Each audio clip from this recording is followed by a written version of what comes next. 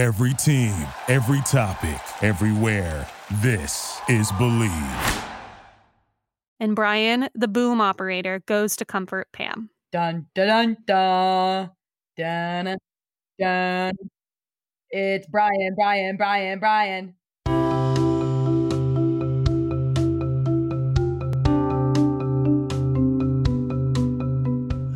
Ooh, all right, everyone. Welcome back to Talking Ship Podcast, brought to you by the Believe Podcast Network. I'm Megan Fitzgerald. And I'm Angela Giratana. You guys caught us. We're in the heat of the moment because we already started talking about all the things we have to say about this episode, so we just had to start recording. And just, if you've been keeping up with the show, then last week we recorded on Election Day, which was very anxiety-inducing. But congrats, everyone. We did it. We made it through. We elected Joe Biden. All is well in non-fictional Scranton, Pennsylvania. Thanks so much, Pennsylvania. Woo! But unfortunately, all is not well in fictional Scranton, PA, because this episode we're talking about the marital demise of Jim and Pam. R.I.P., but not really. But okay, so apparently it was definitely at some point the plan to divorce Jim and Pam in season 9. And to me, it gives me so much more faith that Greg Daniels and these writers knew that they had all of these unsolved issues and were like, they're going to have to come to a head eventually. Doesn't that make sense? Oh my God, yes. And they addressed so much of it in the last 2 episodes. I was watching it and I was like, oh my God, this is like they're on the podcast being like, these are the fundamental issues with our relationship. Yeah. And I was like, oh my God. And you're right. It does look like they're headed towards no way of like repatching their relationship. Right. And then out of nowhere, it's like a pivot turn and it does look like somebody changed their mind. Yeah, exactly. Because apparently what happened is after they aired the episode where Brian, the boom guy, knocks the guy out, fans went crazy and they hated it. And so they did pivot and they turned things around. Obviously, like, we've spent a lot of time talking about this couple. I agree that they would and should always end up together, but I think that there's a lot of merit in either, having them go through a divorce or even what they did do, which is have them go through some serious marital problems this season, because there is so much wrong with this marriage that we have to talk about it, because it happens all the time in our non-fictional lives, these problems. It's almost unwatchable, some of the parts where it's like, oh my God, every area of this is doomed. And then Brian Gate.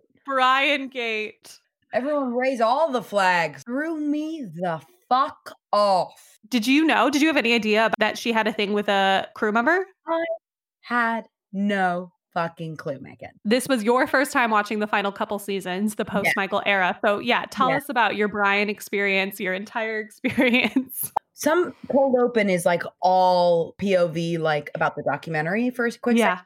And I remember being like, oh my God, we're really leaning into like the Mike Pack stuff. Nothing substantial yet. Like, why?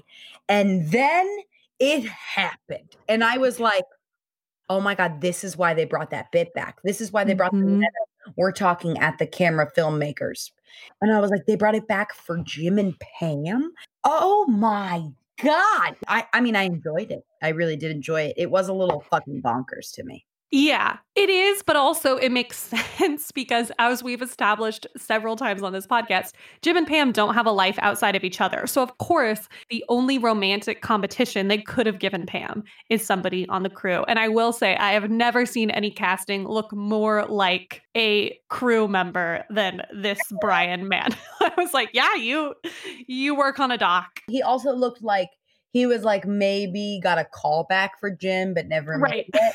He wasn't too hot. It was like the perfect type, but still, what a mind fuck. It's insane. Oh, okay. Well, we're going to get into all of it. We have so much to say in this episode, but I think the most important thing about this episode and just about this arc on the show is that we all hold Jim and Pam to such a high standard that we miss some of these red flags. And we do this in our relationships too.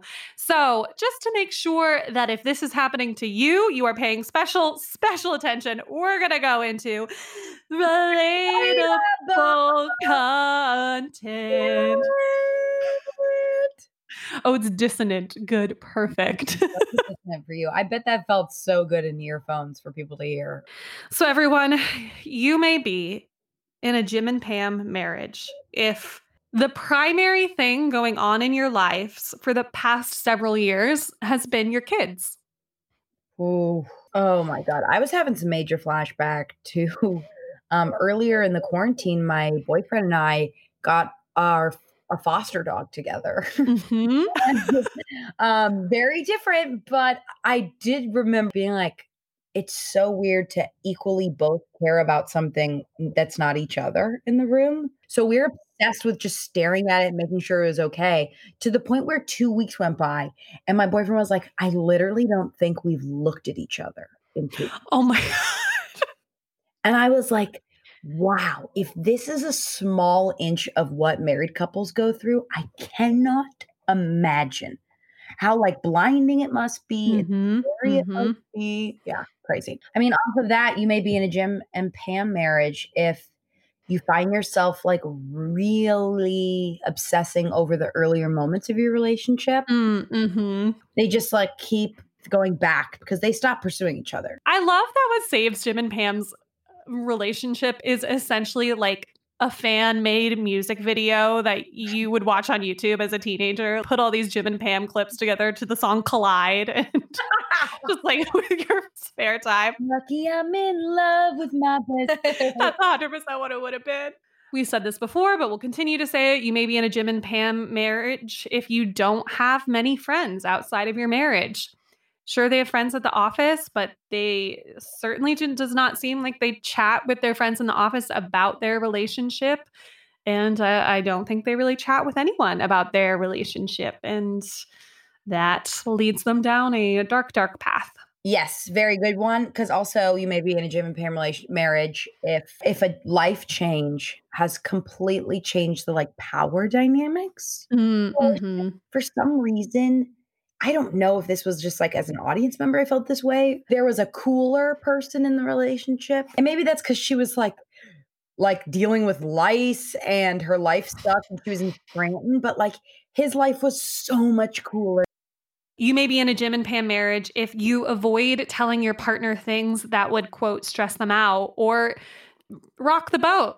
Some could say they actively avoid telling each other hard things. They're like, well, I didn't want to tell Jim that I was upset because I didn't want to stress him out. And he's like, I didn't want to tell Pam this because she's having a bad day. And it's just so evidently clear that these people do not talk about anything real. You may be in a Jim and Pam marriage if you are playing mind games with yourself instead of like huge, like, oh my God, are we falling out of love? You're giving yourself like little, if he's into this girl, then we're falling out of love. And that is when you're like, I think your brain is like probably trying to protect yourself. So you're like, let me just like think about this one thing and the way he answers to this one question. And that will help me figure out if like the bigger question I'm asking is actually worth asking. Yeah, I think we do this all the time. It's what you do when you put your partner through a stupid test just to see what happens. It's to like ease our own insecurity, I think. You may be in a Jim and Pam marriage if there are, as you just said, these big looming conversations that you know need to happen, but you're too afraid to make them happen. Yeah. You may be in a Jim and Pam marriage if you're using like relationship responsibilities against each other, i.e. the kids or that whole accountability marriage counseling thing. It's like you're trying to prove that you are the good one in there. Things that you want, that you should do like joyfully, you're doing them to prove that you're the right one. Oof. However, okay, this is my last one. So we're gonna try to leave it on a high note. So that I was about to say these relatable content somehow are so much more depressing. You are in a Jim and Pam marriage if you can't and won't have your life without this person. You know, I have my opinions about what they should have done, but I really don't think Jim would have been happy without Pam. Yeah, no, I do want to also echo what you just said. And we're attacking the red flags. We're not attacking the people. When I talk about those relatable contents, I'm talking about like my fears for myself and my I'm just like, whoa, this is scary. You should never do this. Yeah. Because you may be in a Jim and Pam marriage if sometimes the things that you like associated with happiness, like i.e. athlete, literally get dimmer in the bright light of your love. Like something that could be so exciting, like a startup that you have dreamed about since you were in college, could literally lose its excitement because of love. Yeah. Before we get into the darker stuff, the mostly season 9 stuff, I think we should just have a cute little moment to talk about Jim and Pam as parents, because I think they're actually great parents. The send in the subs moment, let's talk about it. Okay. Send in the subs, I think, is my favorite Jim and Pam quote. Oh, I think it's better than the cutoff tie. It's better than the smirk at the camera. Send in the subs is so sweet. Tears in their eyes is a big acting moment for Jenna Fischer and John Krasinski, and it gets me every time. I think they're one of those couples that thrives on a shared project or goal. Like, even their entire flirtation and early romance was predicated on pranks on Dwight. And then, you know, they grew up and it became more taking care of Michael and taking care of Dwight. Yeah. I think that there are couples out there that are wonderful parents or wonderful when they have a shared project, but then the parenting becomes the dominant thing. And I think that that's what happens, as we said, in relatable content. I think it's so cute the way they like the whole dance recital, Jim and her, how to do the spin. Oh, it's just adorable. It does look like Pam does a lot of the heavy lifting, but I think that's because of the situation. Yeah, you can tell Jim's like fun dad, but at the same time, there are moments where Jim is like practicing diapering everything when he's like been practicing diapering on a football, diapering all this stuff. And when he has all the books, the dad parenting book. Yes, and he's like, 5 to 7 minutes. Yes. The moment Pam goes into labor and it's Jim and Michael and Kevin. It is so funny. It's so brilliant. So good. I also love when they make, and this is a little bit what you were speaking to about there being a cool person in the relationship and they're not, when Robert California makes the list of the losers and the winners, and then Jim makes the little list for Pam where he's like, winners are Cece and Philip and Pam, and the losers are everything else.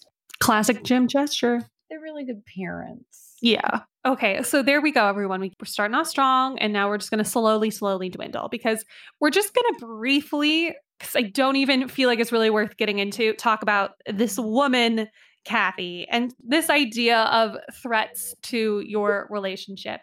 Kathy is a villain. They wrote her to be a villain. Kathy's not even temping anything. Like, what is she temping? Pam's job, but like, I don't even see. Kathy literally doesn't. Maybe copied a piece of paper. She did nothing. She cannot administrate an office. No, all she did was pose a threat. Here's the thing. I think when you're a hot person, there will always be someone who has a crush on you. There will always be women in rubber flirting with you. Kathy's not in rubber, is she? No, that was just a Rent joke. Oh my God. But yes, you're right. This isn't a thing that happens to relationships. This is a thing that happens to hot people. What this illustrated to me is that Jim and Pam can't handle any sort of jealousy. When you're dating someone hot, you eventually have to have this moment of, yes, my husband's hot, my person's hot. Of course, people are going to have a crush on them.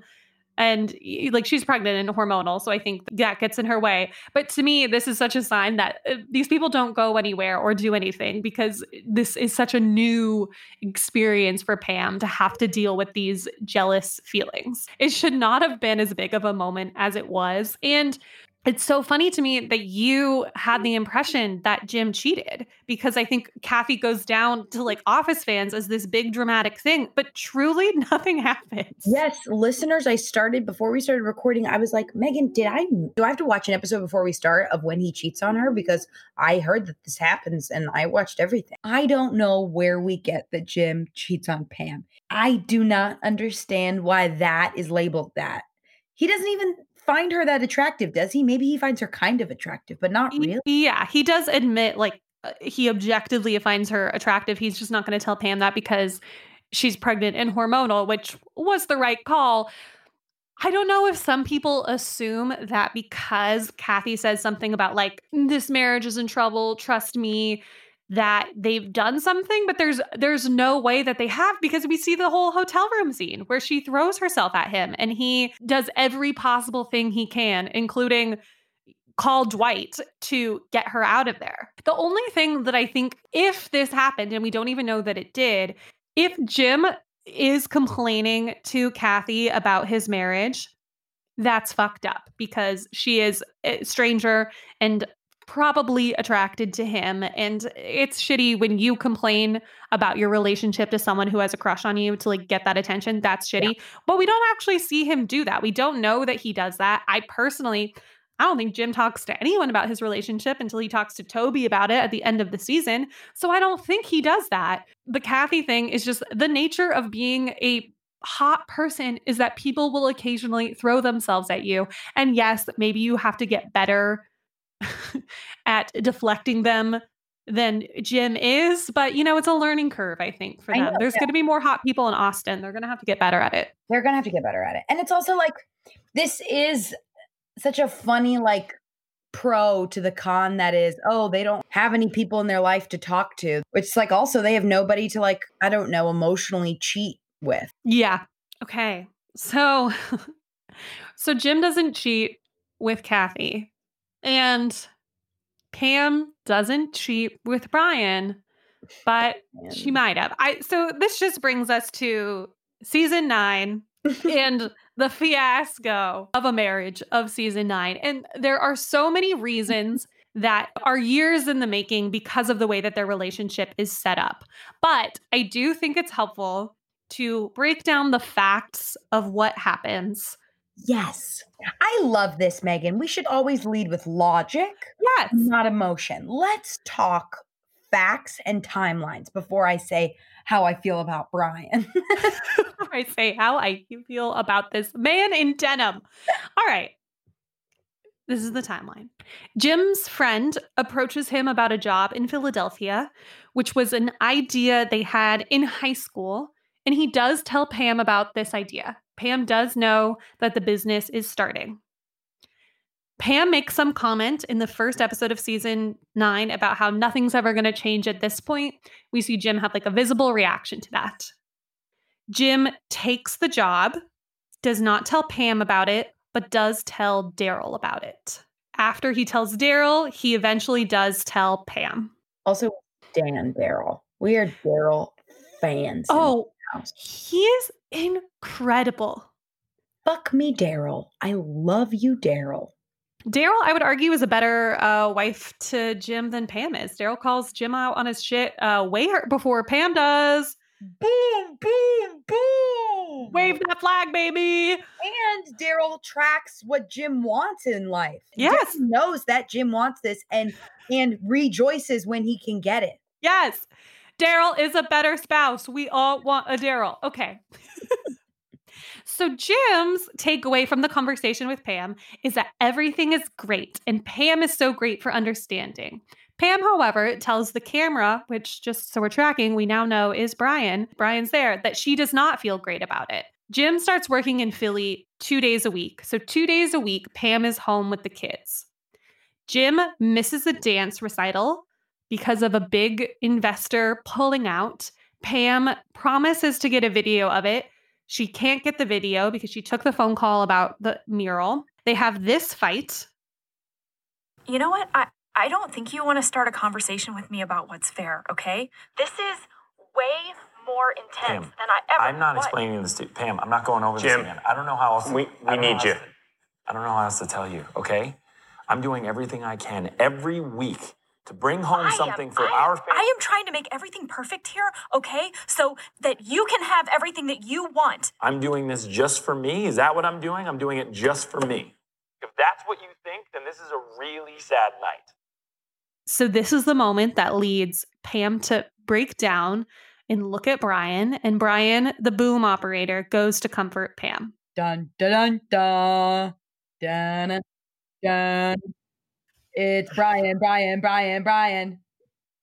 and it's going to get more Brian, because shortly after that, Pam's mural gets destroyed. This warehouse guy, who, again, looks like a villain, tries to attack Pam over it, and Brian, the boom operator, defends her. He gets fired for it, and before he goes, he tells her if she ever needs anything, he'll be there for her. In the next episode, we find out Brian is getting divorced. Jim finds out about the breakdown, the crying that he did not know about before. Then Pam interviews for a job in Philadelphia. And after she does, she tells Jim that she doesn't want this and that it shouldn't come as a shock. We'll play this exchange. I know, it's just, even if it was a great boss and a great job, I don't know if I want, I don't know if I want this. Huh. This is a little out of left field. Is it? I liked our life in Scranton. And I have started a business in Philadelphia. The trailer for the doc comes out, which leads Pam to go to Brian for another reason, but she ends up asking Brian if she thinks Jim has changed. Jim and Pam go to couples therapy, but before they do, they speak with Nellie and Toby respectively, and they have conversations about their relationship that sound like this. He took this job in Philly without telling me. He bought our house without telling me. At a certain point, he shouldn't be rewarded for that. If I didn't do certain things without telling Pam, she'd be married to Roy. I feel like he's always making these decisions for the family, and then I'm left playing catch up. If she can just hang on for a little while longer, this will be so huge for our family. I'm sure Athlete will be a huge success, but I don't want him to do it anymore, and I don't want to give him an ultimatum, but I am not moving our family to Philly. Well, if Pam says she won't go, then we're going to need a lot more than counseling. Oh, they try out all these new therapy techniques that they learn. It feels really weird. And at the end of this episode is where we have the hug in the parking lot. They play the audio from their wedding, and Pam melts into the hug. They kiss and they say, I love you. In the next episode, we learn Jim has stopped working for Athlete, says it's been great. Daryl tells him Athlete is going to do a buyout for a 3-month tour. Jim's immediate reaction is that he can't do that to Pam and the kids. Some time goes by and Daryl tells Pam how great the tour is, and then she freaks out that he's going to resent her. Wow. So that's where to stop for now. While you're doing that timeline I put together, Daryl M is my couple name for Daryl and Jim. That's a great timeline. Wow. Yeah. So it's a lot. But what's so interesting to me about this season and everyone's very, very strong opinions and reactions to this season is that there are things that Jim and Pam freak out about, that we as an audience freak out about that are very normal marriage things. But on The Office, between Jim and Pam, they feel like they're the end of the world. And then there are also these things that happen that are not normal, that do not make for a normal, healthy marriage. And it's insane that a couple we think is so great have these issues. So we're going to go through some of these factors, and we're going to play a little game called Is This Normal or Is This Not Normal? Normal or not normal? A classic game. Let's break it down and compare and contrast. Right. Because it's obviously, not normal. We're not trying to judge anyone. Every relationship is different, but it'd be the type of thing when you are waving your pink flag, when your girls are holding rosé, where you tell your friend, this is not normal behavior. Exactly. It's pink flagging. Exactly. We're going to pink flag the shit out of this timeline. Let's go. Buckle up. All right. So the first factor, let's talk about this idea of not knowing what your spouse wants out of their life. Is this normal or is this not normal? Angela, what do we think? You think it's normal to walk down the aisle, confess your undying love for somebody and only talk to each other and know every single thing about each other, but not know what they want to do with the rest of their life career-wise? I don't know. But I think I'm going to throw up my pink flag because this is not normal. Not normal. Please see your friends at a bar. Not normal. We talked about this last episode, but it is not normal to not know what your spouse wants out of their life. I asked someone their 5-year plan on a first date. That being said, I have not been on a second date in over a year. So I literally asked my waiters what their 5-year plan is. Come on. Don't we live in the future? Isn't that what our generation's about? What's next? Goal setting, aspiration. You know how in Dwight's fantasy game where Dwight plays himself, except he can fly? Yeah. And Jim has created his own character in that. And he's lives in Philadelphia and has a guitar. And Pam's like, wait, I want to hear more about Philly Jim. That's in an early season. Jim has known for years that he doesn't want to do this job forever. He's known for years that he wants to apparently even as specific as live in Philadelphia for 10 years, in fact, because we know this from the pilot. So the fact that Pam doesn't know is crazy. And the thing is that it's come up. We see these moments where it could become a conversation come up and it just doesn't have a conversation. And I'd argue, like, I think it's kind of impossible that she wouldn't know. And that's like another thing I think that happens in relationships. Somebody could just like not like this thing about that person and act like they know it. But also I'd argue that this might be the result of how having children changes you. Maybe that fire in Pam died when she had babies, which isn't an issue. Like maybe she just changed her priorities and wanted to slow down versus Jim, who was like not skipping a beat and was like still on the path. I mean, I'm adding dialogue to something that I don't know happened, but the important part is to communicate along the way. Right. Change what you want. You're allowed to change and be Philly Jim, but you have to like talk about it. Right. So what do we think the effect of the fact that they don't know each other's 5-year plan or any plan? What do you think the effect of not having this conversation is? Not having the conversation, I think, then like stigmatizes the conversation, and then we're running away from the conversation for like 5 straight episodes. Not having it's one thing, but then like being scared to do it and just doing anything but have it to the point where he's like on payroll at Athlete and she doesn't even know. It breeds like this tiptoeing lifestyle, tiptoeing around each other when something doesn't align with each other. And that's not why you want to get in a relationship. Scary. Yeah. So much of what goes wrong in their relationship could have been solved by a simple conversation of what do you want? I think this is why he takes the job without telling her, because they can't have this conversation. I feel like this is why Pam feels like things are moving too fast, because I don't think she even, once he's there, I don't even think she fully realizes that like this is the goal for them to move to Philly. That seems like new information to her. Yes. And that's what gives them to this very ultimatum place. All of this could have been solved by one conversation. Even the scenes where Jim is just in Scranton at Dunder Mifflin and he's like also working for Athlete, he just doesn't look like he belongs there anymore. Like it's just like stupid work compared to stuff where he's like on fire on the phone, walking around like cool warehouse. It's painted red. Like it's just very like different vibes coming from him. And that spoils the time when he's back in Scranton. It ruins the time when they're apart and when they're together. Which they don't express, because let's go to my second point of normal or not normal. And that is the factor of not communicating about anything hard or anything real. What do we feel like this is a normal or a not normal thing? I would say this. I'd say, unfortunately, it is normal for a lot of relationships to do this. Is it healthy?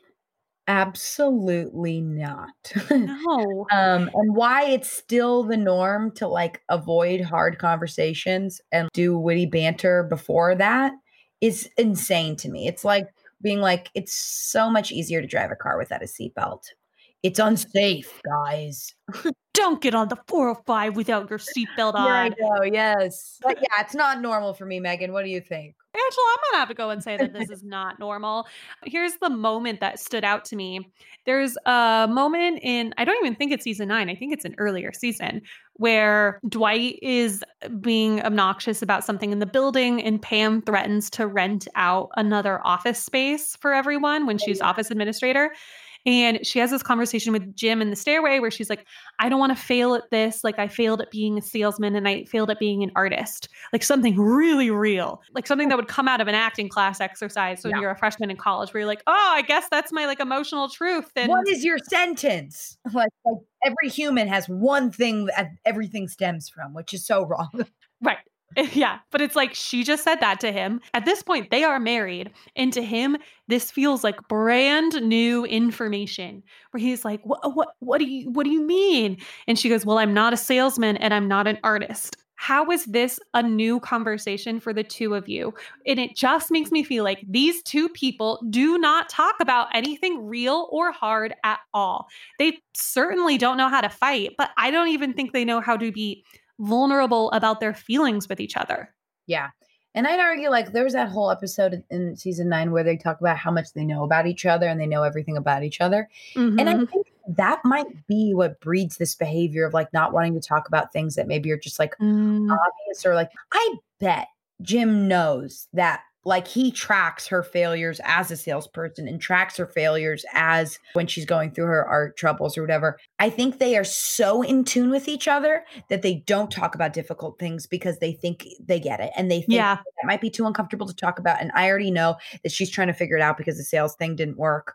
So let's just, like, not talk about it. So then when he does say, like, polarizing things like that, it, like, sobers him up. And he's like, oh my God, like, she just said it. And I maybe knew about it. And maybe she knew about it, but we never wanted to talk about it because we don't want to go to uncomfortable places together. Yeah. It's just not a good move. And I had a huge epiphany 5 seconds ago. You and I have been talking this whole time being like, you know what?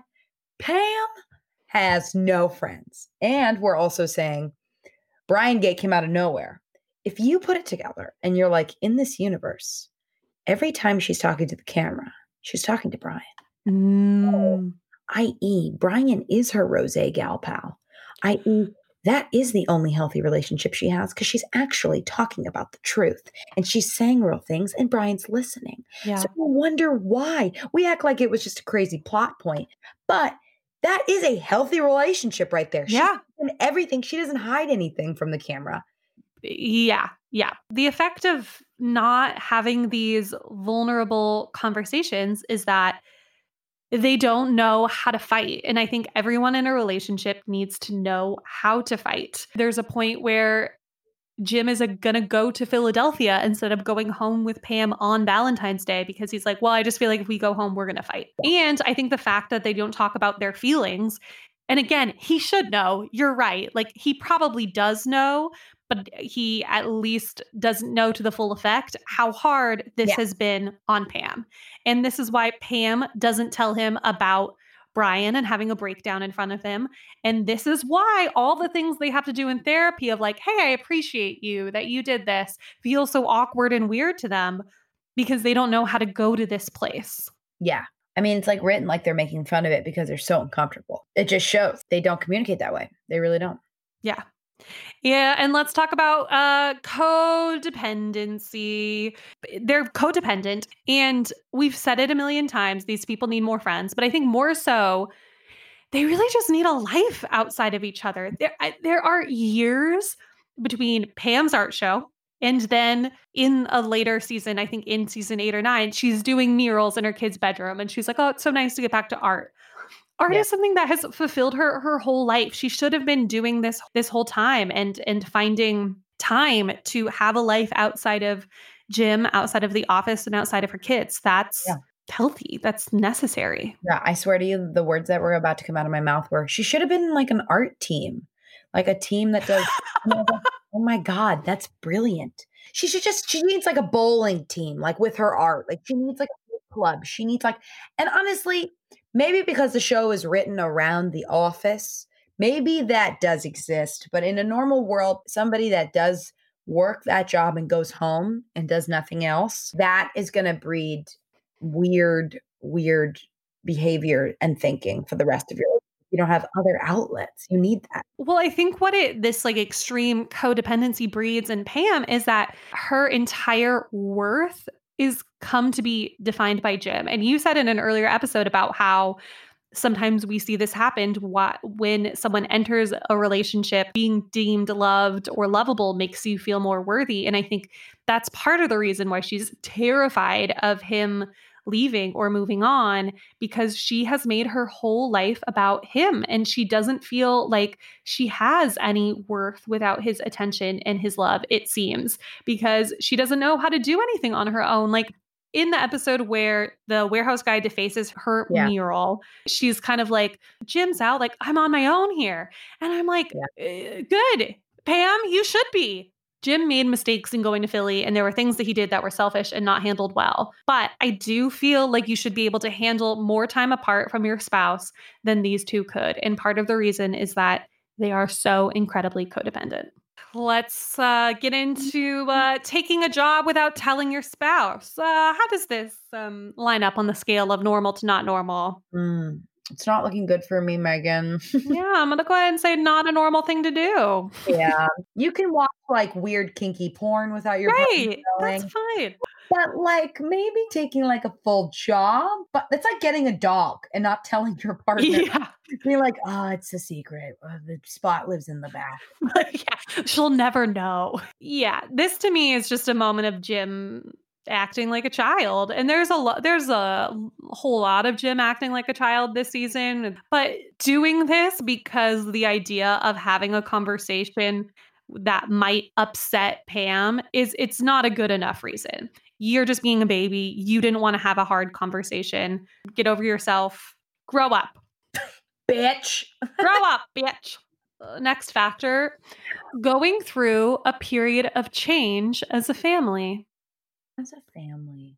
This is a really normal thing.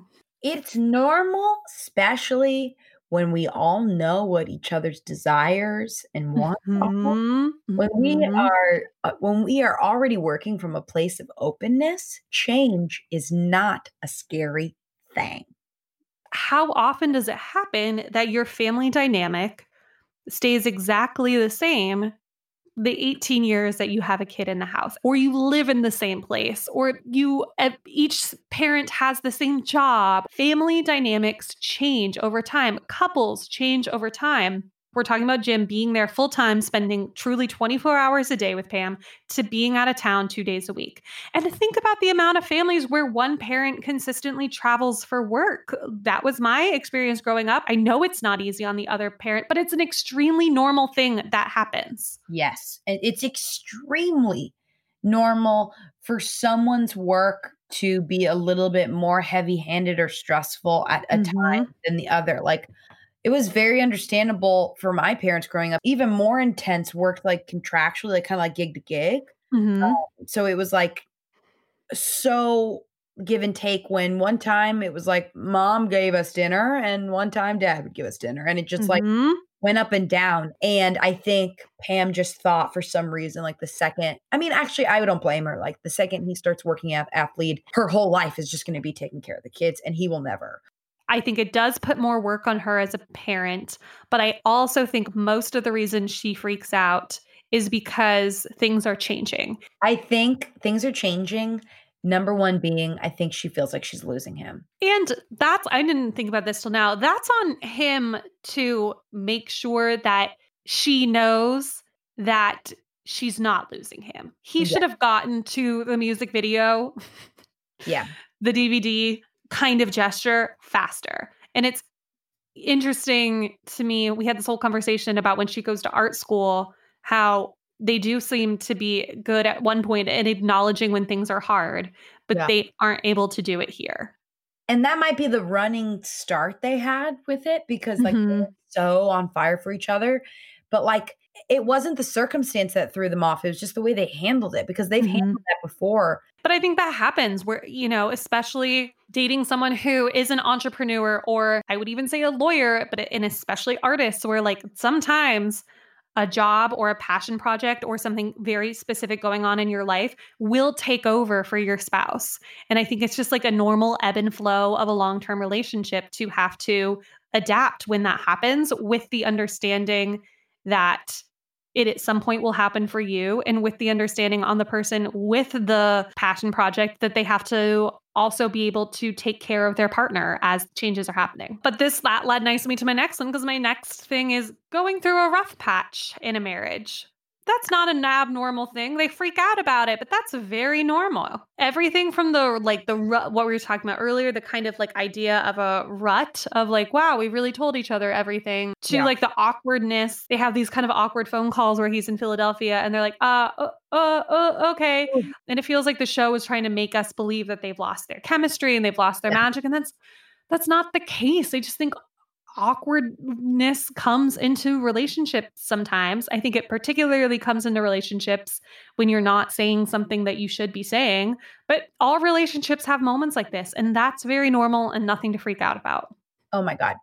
Yeah. And you know what? You're always so brave in talking about your life. I'll go there and I'll be like, my boyfriend and I, like, since the quarantine, we realized like our phone calls sometimes it's just like, all right, I got nothing to say. I don't know. It's easy to like get in your head about being like, oh my God, is this not exciting? We have nothing to talk about. I don't know. We're in a global pandemic. We both don't have really jobs. There's a lot going on and we don't have to freak out. It's normal, but it's also so normal to be scared by that. And like, we see episodes where Jim and Pam talk the whole entire day on the phone when she's at art school, and they have that episode where they're like Bluetooth in each other's ear the whole day. So to go from that to not having something to say, but I think that that's so normal. And I don't think it's anything to read into, whether it's a global pandemic or just a weird day. I think it happens. Okay, the next thing I want to talk about is that I, again, will say is very normal, is having a friend be there for you when your partner cannot be. And this is where the Brian comes in. Brian, bring him in. Take down the boom. I've always thought those boom guys are getting nice biceps. Brian the whole time has been working out and listening to Pam. What a dream.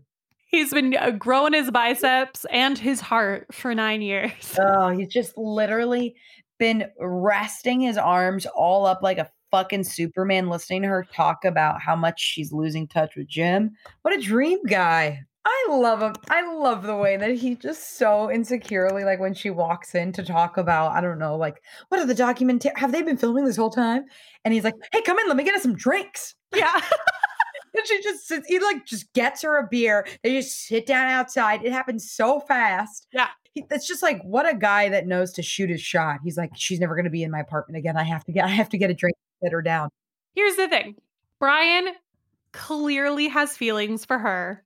And we see that in that, like, if you ever need anything, I'll be there for you. And then he breaks up with his wife.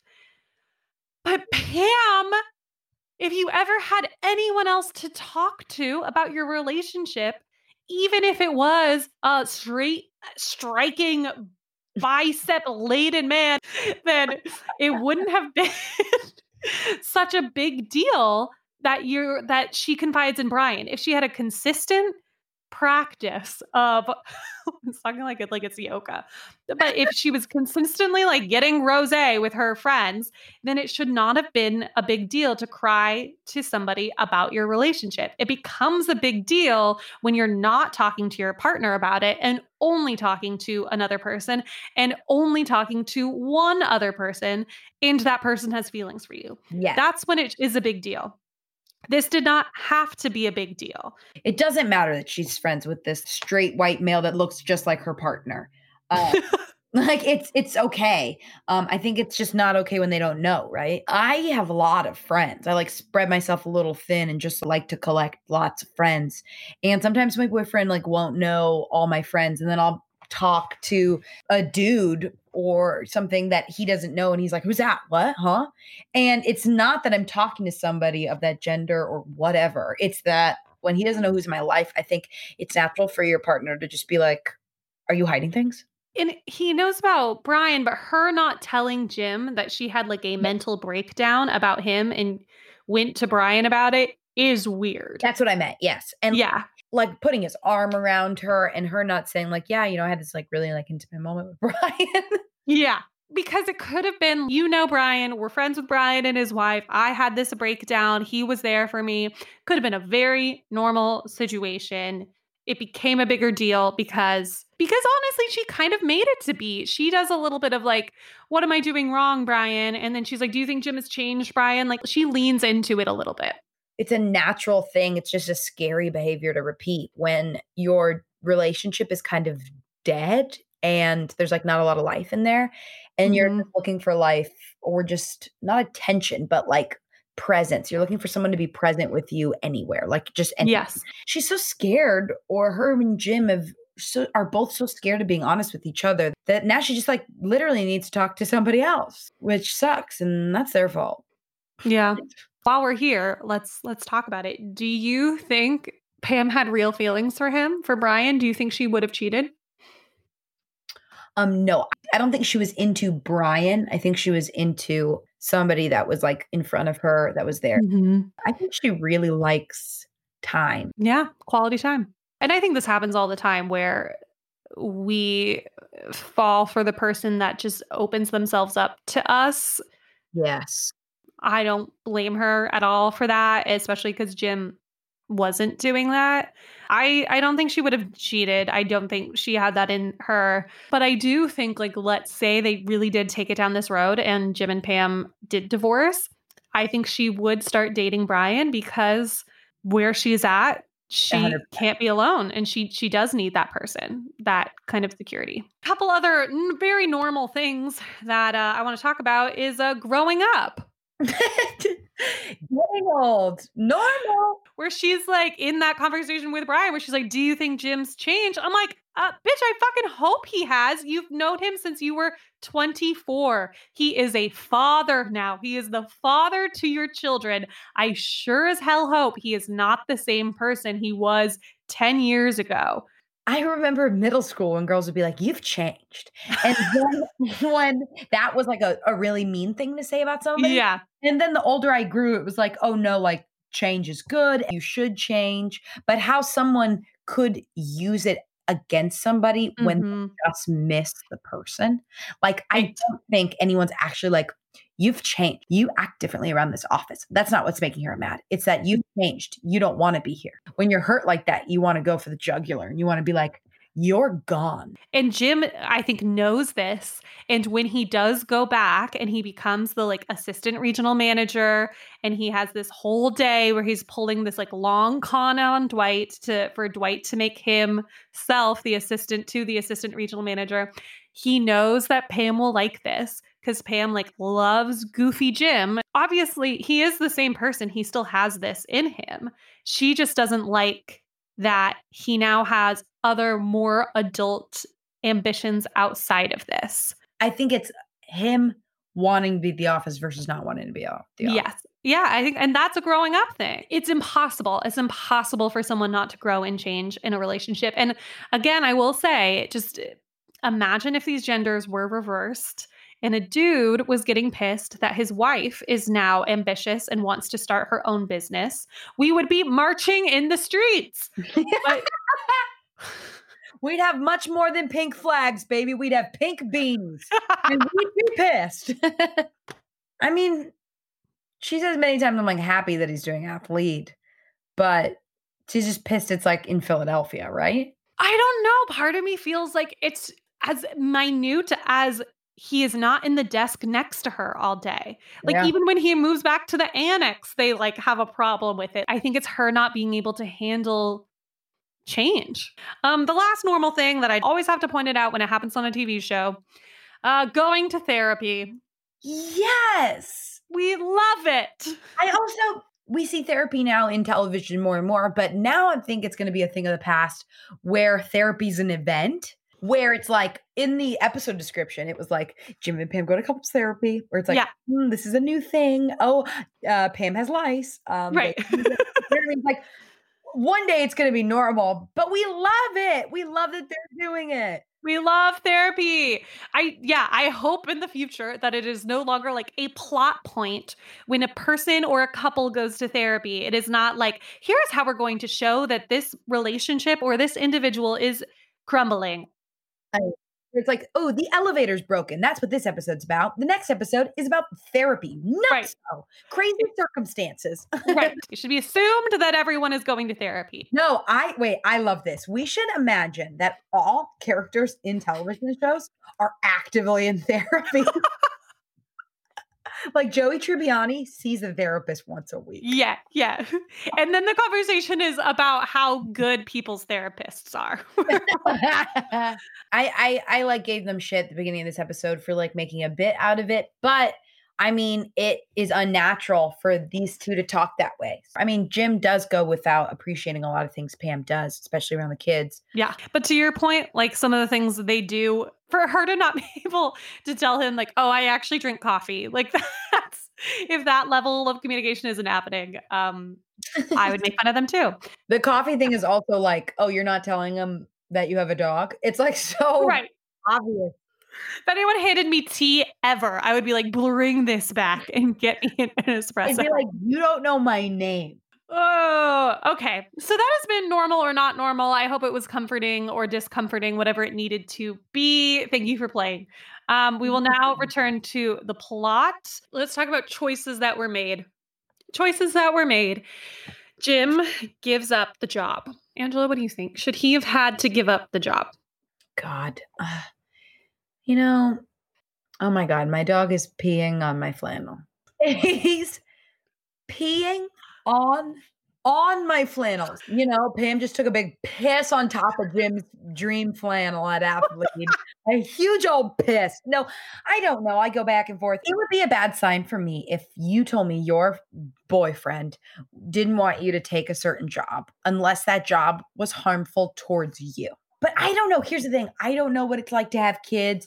It's a whole other ball game. I don't know. Like when you have kids, I feel like it's like actually sometimes appropriate to tell each other what to do. You're in charge of lives now. I don't know. The whole thing. What do you think? Honestly, no.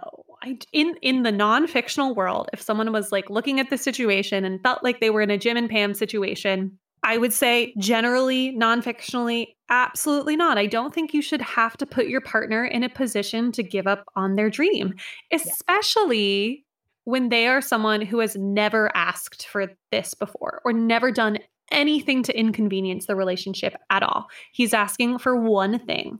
In the 5 years of the relationship, this is the one time he hasn't been the like quote unquote hero of the relationship. Yep.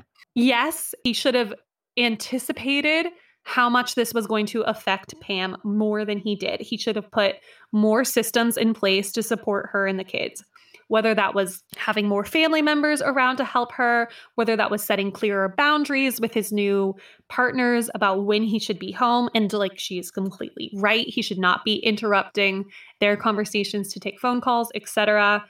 But when she wants to go to art school, and again, pre-kids, but he is right there. He is right on board. And here's the thing. It's not just that. She's asking him to give up a job.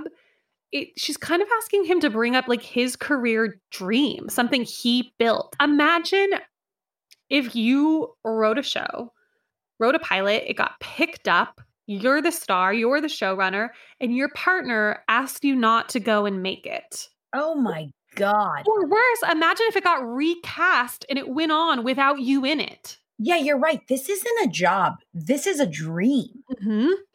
And that is not good. It's not that he was giving up this dream so that Pam could have her dream. It wasn't that it was picking Jim's dream over Pam's dream or Jim's opportunity over Pam's opportunity. Pam was giving up comfort. She wasn't giving up a dream. So generally, I would say no. Yeah. I do think, though, for Pam and Jim, because of who Pam is and where Pam was, I think this was the only way that he could have proved to her that she is his number one. She needs that security so much. I think it's the only thing he could have done. Yeah. What I can get behind is like him getting swept up in Athlete and like losing his sense of self in that. I can get behind that and him then having a moment being like, oh, no, these are my priorities. Because I think that happens with everybody in jobs. But he stopped playing a role that he had already been playing before in their relationship as the dominant caregiver. Yes. And to the point where my mind blew, Megan, when at the end, when they're doing the Q&A, like, what did you do for him? And the guy multiple times said how unequal it is. And I was like, oh, right. This is crazy. Like, what did you think? Okay, rewatching the 9th season, I did not remember how it ended. I did not remember what she did in the finale. So I was convinced this entire season that they were just going to stay in Scranton. So when these women in the panel were like yelling at her, I was like, yeah, this is what we're all feeling and thinking. And I kind of thought it was like a very funny, like wink, wink. The writers are writing what the entire audience has been screaming all season. Absolutely. It's like they gave us like a little something and they were like, yeah, you guys aren't crazy. It is fun that on this podcast, we can just like, we get to talk about these relationships and they're not real, but it was nice to have real people give us the nod that was, no, we get it. This is unequal. Yeah. And it was so satisfying because I feel like you and I both love this couple, but we don't want to hate on this couple because it's a big beloved couple. But when that happened, it was a win. It was a win for us all. Okay, so we're about to get into both gestures, but I want to talk real quick before we do about this idea of I'm not going to be enough for you. And I'll play the audio from the scene. Are you happy? Yes, I'm happy. No, I know that you're like happy and like you had fun today and that was fun, but what about a year from now?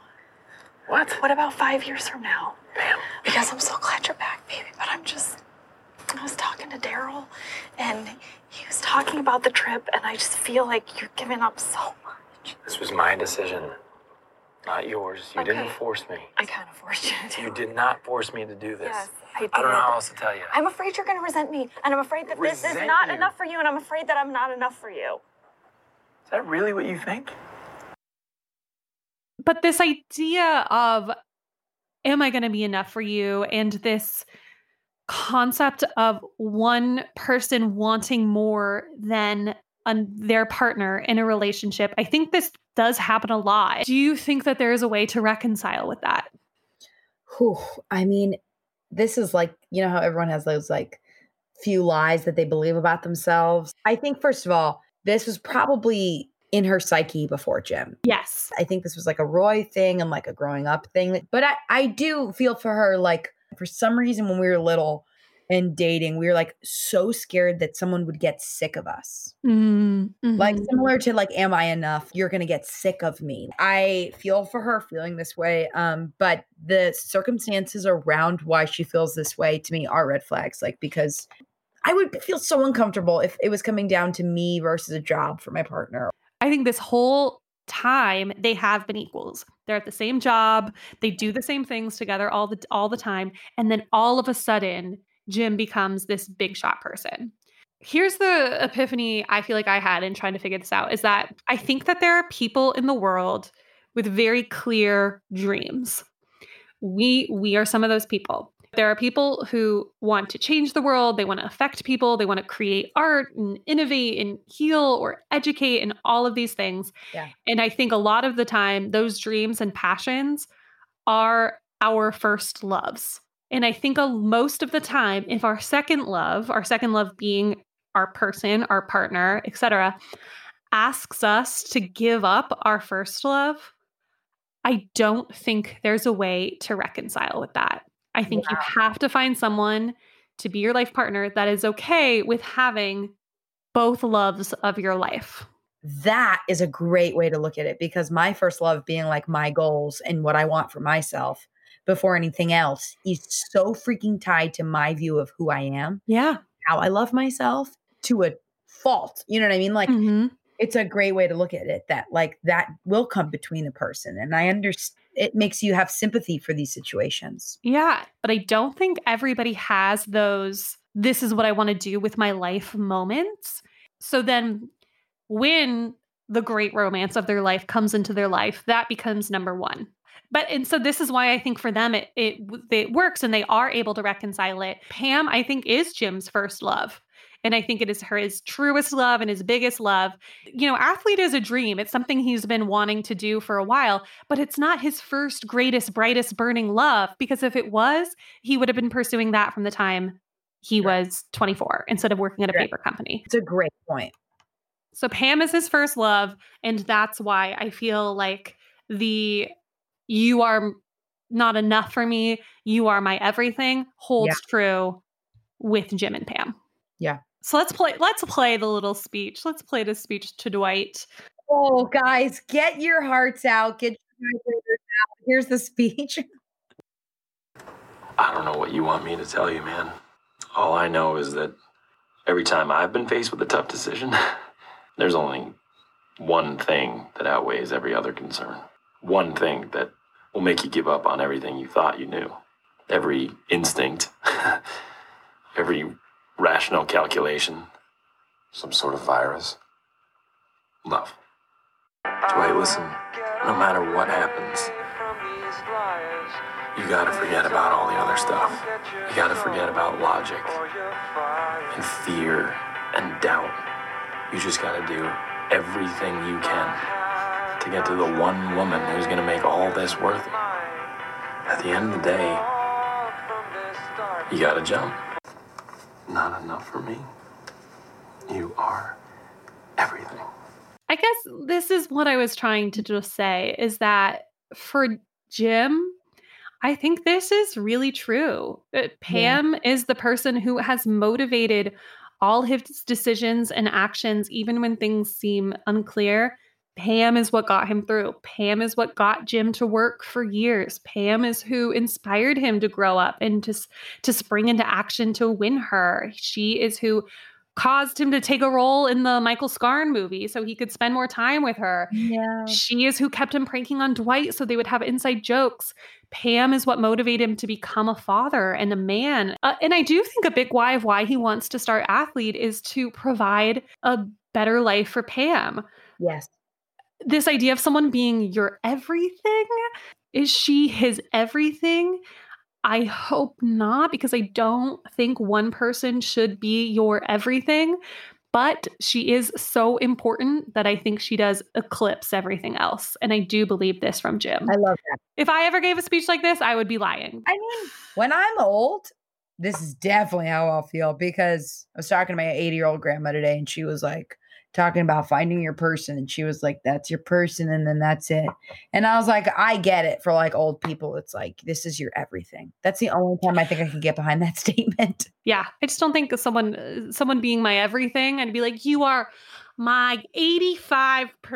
Because, I mean, you could edit this out because I'm being repetitive, but if I said to you, Megan, you're my everything, and you got a dream job at Athlete or Athlete, you wouldn't want to take it because I just told you that you're my everything. You would feel guilty. Yes. And I never want to make you feel guilty for doing something that you're going to do. Yes.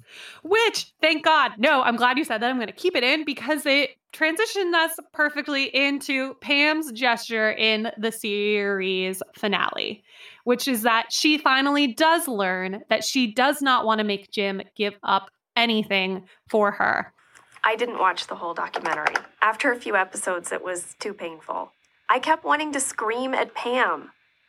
It took me so long to do so many important things. It's just hard to accept that I spent so many years being less happy than I could have been.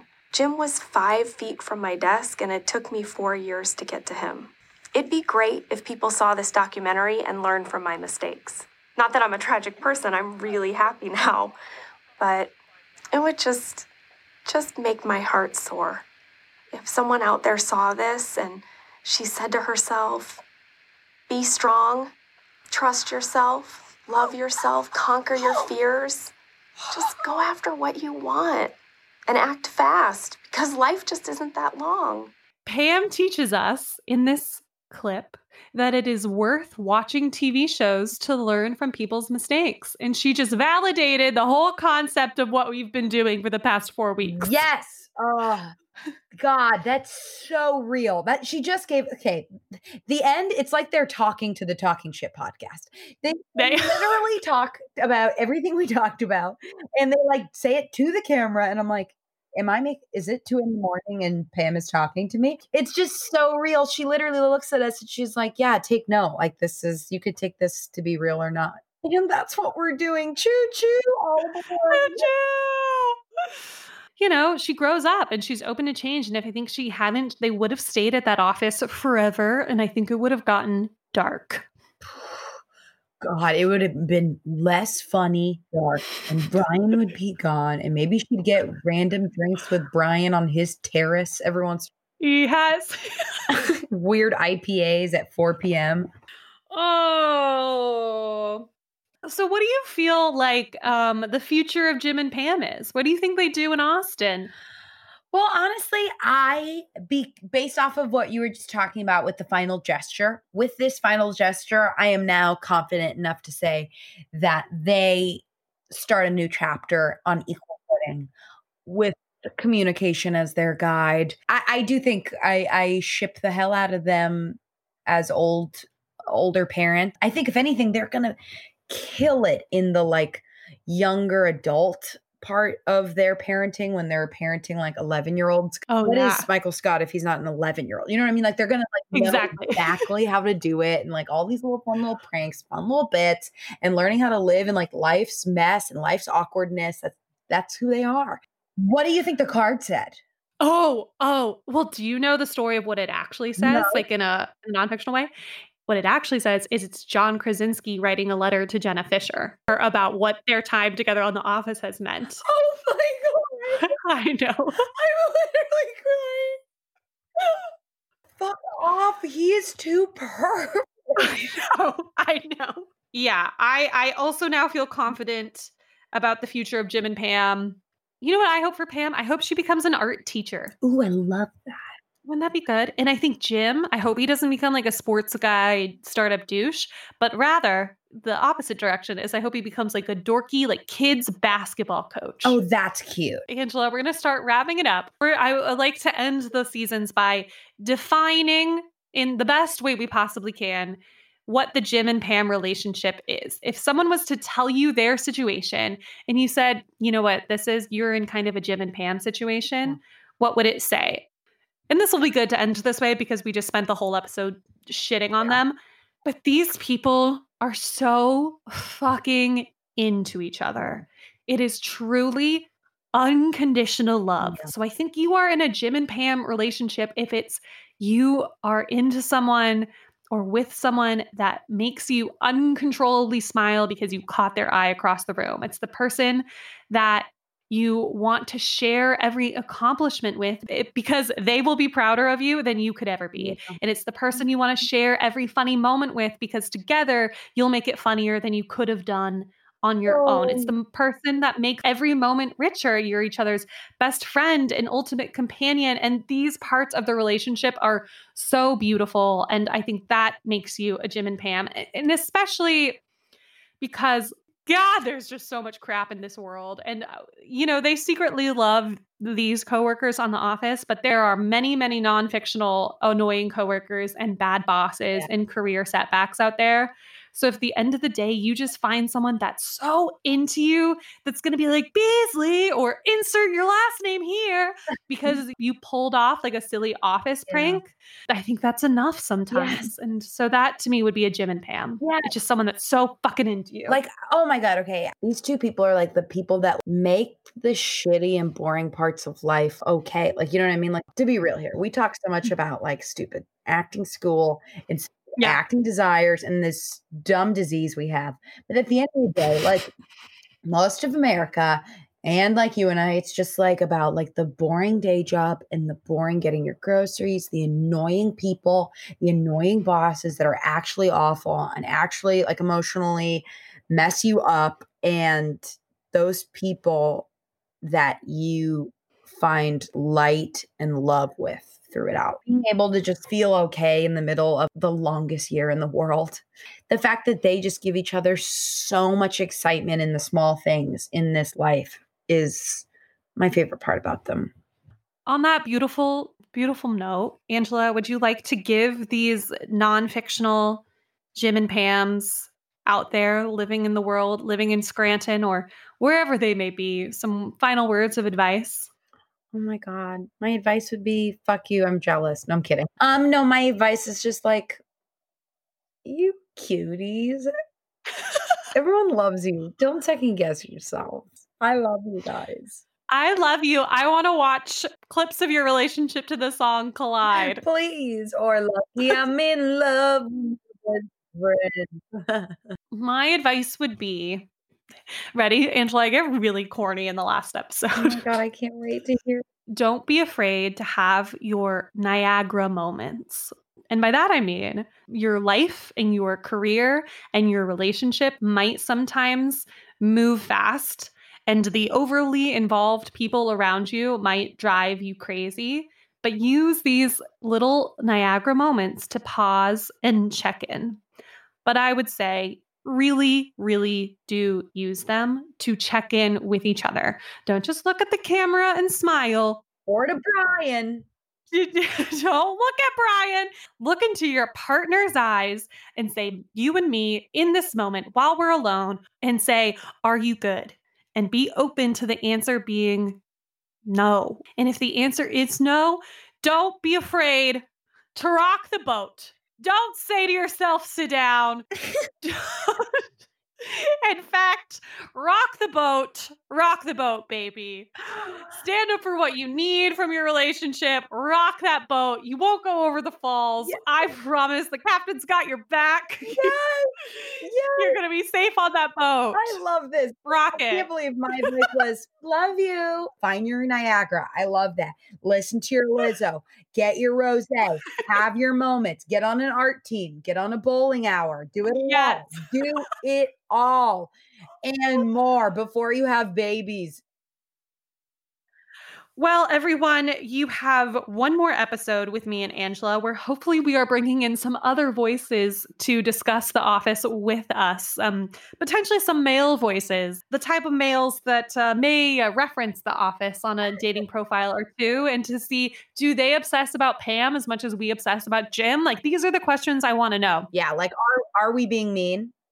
You can send in any questions you have for this kind of round table Q&A. You can DM us at Talking Ship Podcast or email us at info@talkingshippodcast.com, and we will answer your questions with these hopefully very wise men. Tune in for that next week. See you then. See you then. Go make a DVD slideshow of your lover. Bye.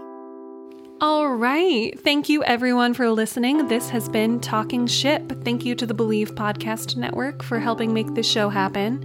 And everyone, tune in every Thursday as we continue to make our way through the Jim and Pam relationship. Its ups, its downs, and what we can hopefully all learn from it. And if you had a nice time, we'd love if you could rate and review the podcast. And if you had such a nice time that you want to keep track of what we're up to, you can follow the podcast at Talking Ship Podcast. You can follow the wonderful and hilarious Angela Giratana on Instagram at Giovanna Giratana. Ready? I'll spell it. It's at GIOVANA-GIARRATANA. And you can follow me at OnlyMegan815. So send us your thoughts on Jim and Pam, on Roy, on Karen, what you loved, what we missed, and what you want us to discuss. So I hope you enjoyed, and, remember, never, ever, ever give up. See you next week.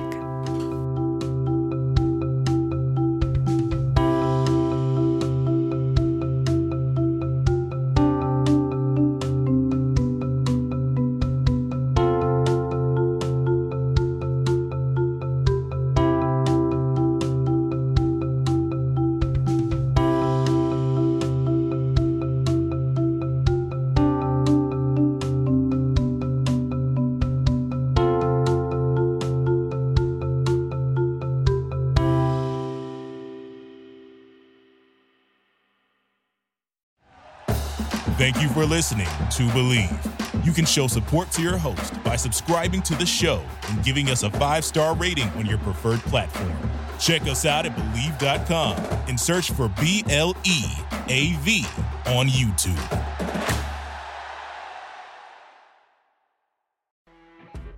You know when you're listening to a true crime story that has an unbelievable plot twist that makes you stop in your tracks? That's what our podcast, People Are the Worst, brings you with each episode. I'm Rachel.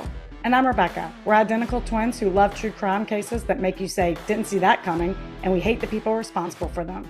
Listen to People Are the Worst now on Apple, Spotify, or wherever you get your podcasts.